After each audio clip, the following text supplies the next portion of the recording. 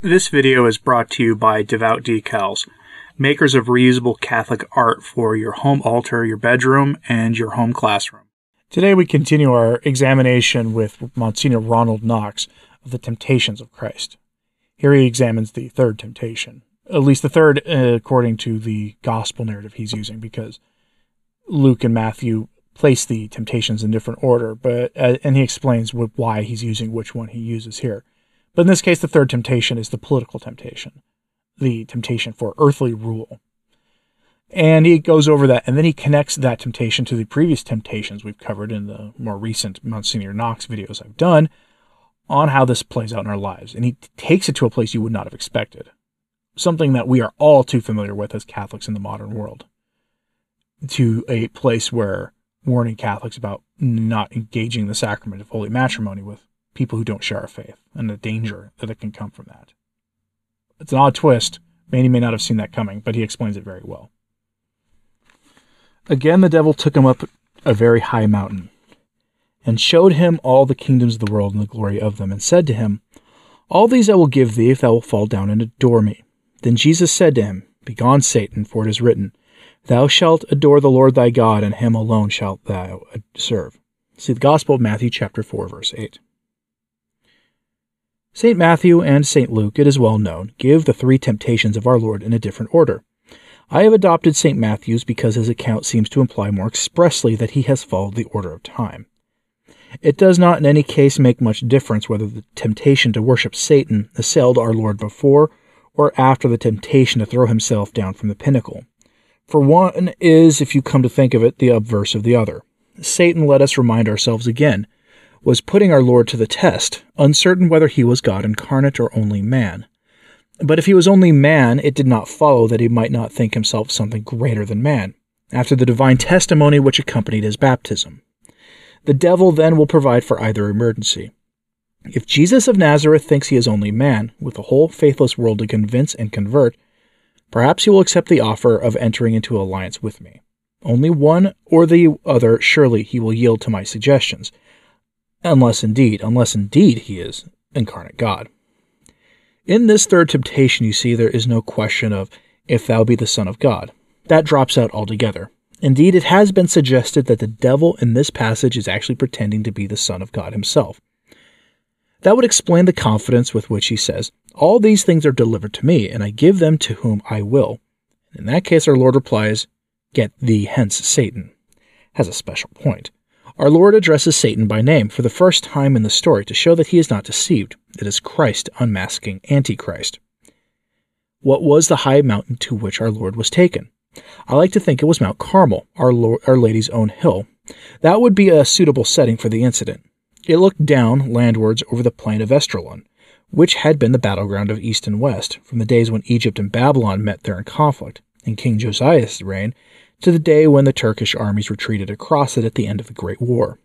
From Carmel, too, looking out seawards, you would catch sight of the huge grain ships making their northward voyage across the Mediterranean. Where do they come? From Egypt, the oldest civilization in history. Whither are they bound? For Rome, the latest civilization in history. All the kingdoms of the world and the glory of them in a moment of time.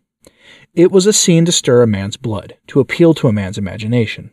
If this had been only man, if Jesus of Nazareth is only man, that surely is the devil's calculation.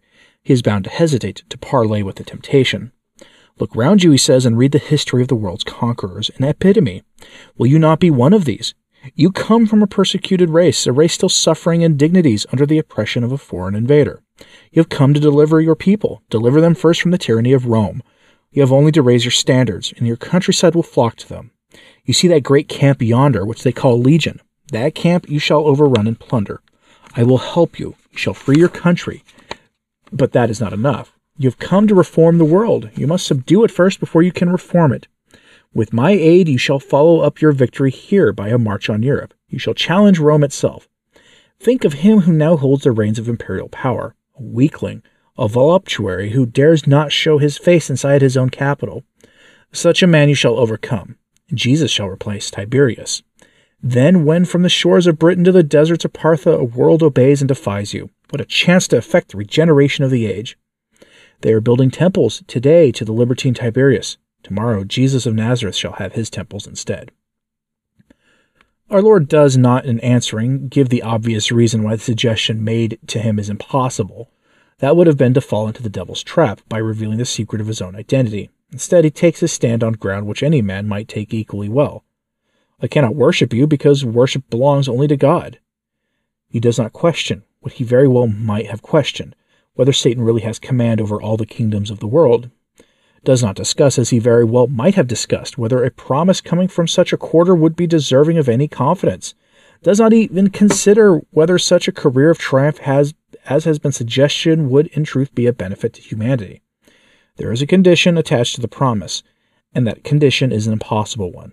Satan wants him to do evil in order that good may come of it. That is asking God to deny his own Godhead. The temptation of our Lord are the temptations of his church. The devil said to our Lord, "Since you are divine, why not fly in the face of providence?" And in the next breath, "Since you are not divine but only human, why not acknowledge the fact by giving my claims the first place and yours only the second?" History is scarred with the long record of that struggle between church and state.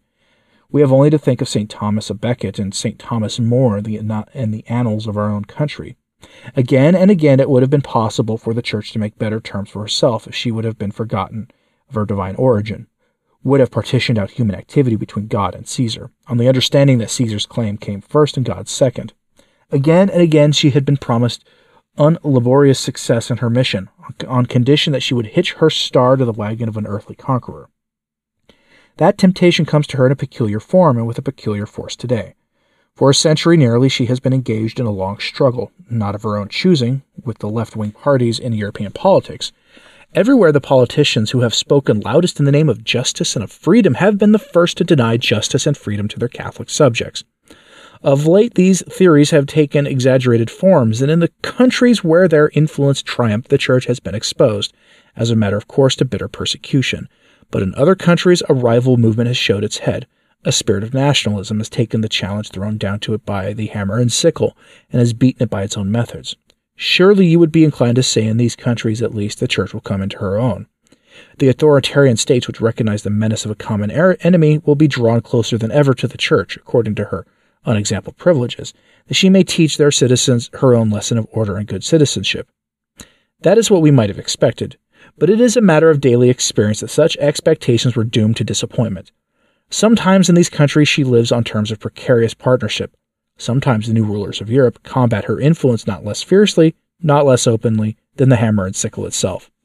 What is the reason? The reason is a direct conflict of ideals. The totalitarian state, whether its color be of left or of right, has no room for any exercise of private freedom, has no room, therefore, for a church which can dispute its claim over men's consciences, especially where the younger generation is concerned. It is a straight issue whether the boys and girls of a country are to be Catholics first and citizens afterwards, or citizens first and Catholics afterwards. If that quarrel could be settled in a sense satisfactory to the totalitarian state, then doubtless it would be willing enough to make use of the Church as an engine of government, to grant her privileges on condition that she would be the mouthpiece of an inspired national policy. But such freedom would be brought at too dear a price. For the sake of peace and to save her own subjects from unnecessary manipulation, she does make the best terms she can, does everything to rebut the charges of an unnecessary interference in politics. She cannot sell her soul.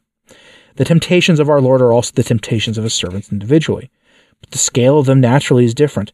The devil is not going to offer you and me all the kingdoms of the world. He knows his market, offers like a good salesman just as much as he thinks his customer will take. I suppose he thinks with some justice that most of us could be had for 5,000 a year, and a great many of us for much less. Nor does he, to us, propose his conditions openly. His offer comes to us wrapped in all sorts of plausible shapes, but if he sees the chance, he is not slow to point out to you and me how we could get the thing we want if we would be untrue to our better selves, and not infrequently if we would be untrue to our Catholic loyalties.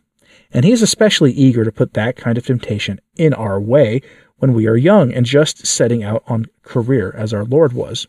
For he knows that at such a time of life the spur of ambition is strong, and the mind is less firm in its grasp of the supernatural. There are all sorts of ways in which being a Catholic handicaps you, may handicap you at any rate for worldly success.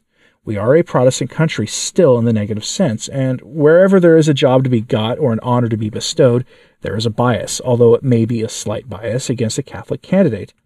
Oh, I know everybody is very broad-minded nowadays, but it is astonishing how broad-minded people will fight shy of giving employment or encouragement to a Catholic for fear of coming across prejudice in somebody less broad-minded than themselves.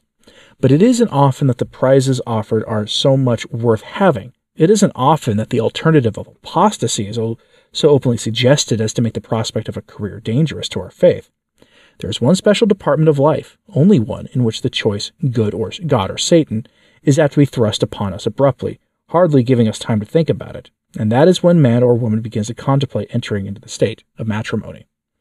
We English Catholics live nowadays in a mixed society. Home influence, for a number of reasons, does not count for as much as it did. We live our own lives, make our own friends. The plain intention of the Church, that a marriage involving non-Catholics should be something exceptional, with special reasons to account for it, is almost universally ignored. Young men and women are not going to be shepherded, they tell themselves, into making a suitable match. We have finished with that kind of thing. Very well then, but remember the risks you run if your choice of partner in life is going to be dictated to you by some sudden, violent attraction founded on passion or even on sentiment. You may find that you have been betrayed into a position where you have to choose between resisting that attraction at whatever cost to your feelings or cutting yourself off, if not from the faith, at least from the life of the sacraments. Pray God that you may be spared into such a temptation as that, but it may come, and it is well to remember what the author of the Imitation of Christ tells us. Temptations do not make a man weak, but they show what stuff he is made of. The Church loses in these days, year by year, a steady proportion of souls through this drift into unfortunate marriage. But they are not, most of them, souls remarkable for their faith or their devotion. It is mostly among weak-kneed and careless Catholics that the harm is done. Make up your mind, then, if you are to walk safe in a world of temptation, that you will fortify yourself against the danger of it, while there is yet time, by the faithfulness to prayer and the sacraments, by a practice of studying God's will for you, and giving yourself to it, abandoning yourself into His hands, then whatever you meet in His creatures that seems to you adorable and worthy of worship will nevertheless be a lure you know how to resist, if you see that it is something contrary to His will. Thou shalt worship the Lord thy God, and Him only shalt thou worship. That is not a mere negative precept, forbidding us to worship anything else, to serve anyone else. It bids us worship Him who is infinite holiness, serve Him who is infinite goodness, with the free choice of a Christian heart, enlightened by faith and strengthened by sacramental life within us. And that was Msgr Ronald Knox teaching on the temptations of Christ and how they actually connect to our lives as Catholics. In his day, he was warning about what happens when Catholics wed non-Catholics. You all have to have known somebody who did that, and how often it does not work out very well for them. Sometimes it works out quite well. The non-Catholic becomes a Catholic, but all too often, the Catholic becomes a non-Catholic, at least on paper. One cannot truly leave the Church. You are bound in baptism until you stand before our Lord. But many go and leave the Church for sentimental reasons to make their partner happy. It's an interesting take on the political temptation our Lord faced, as we saw in that analysis of the gospel. I'm so curious what you think of it. So let me know in the comments, please, and hit like and subscribe if you haven't. It does help. So to sharing this on social media, that helps too. As always, pray for the Church. I'm Anthony Stein. Ave Maria.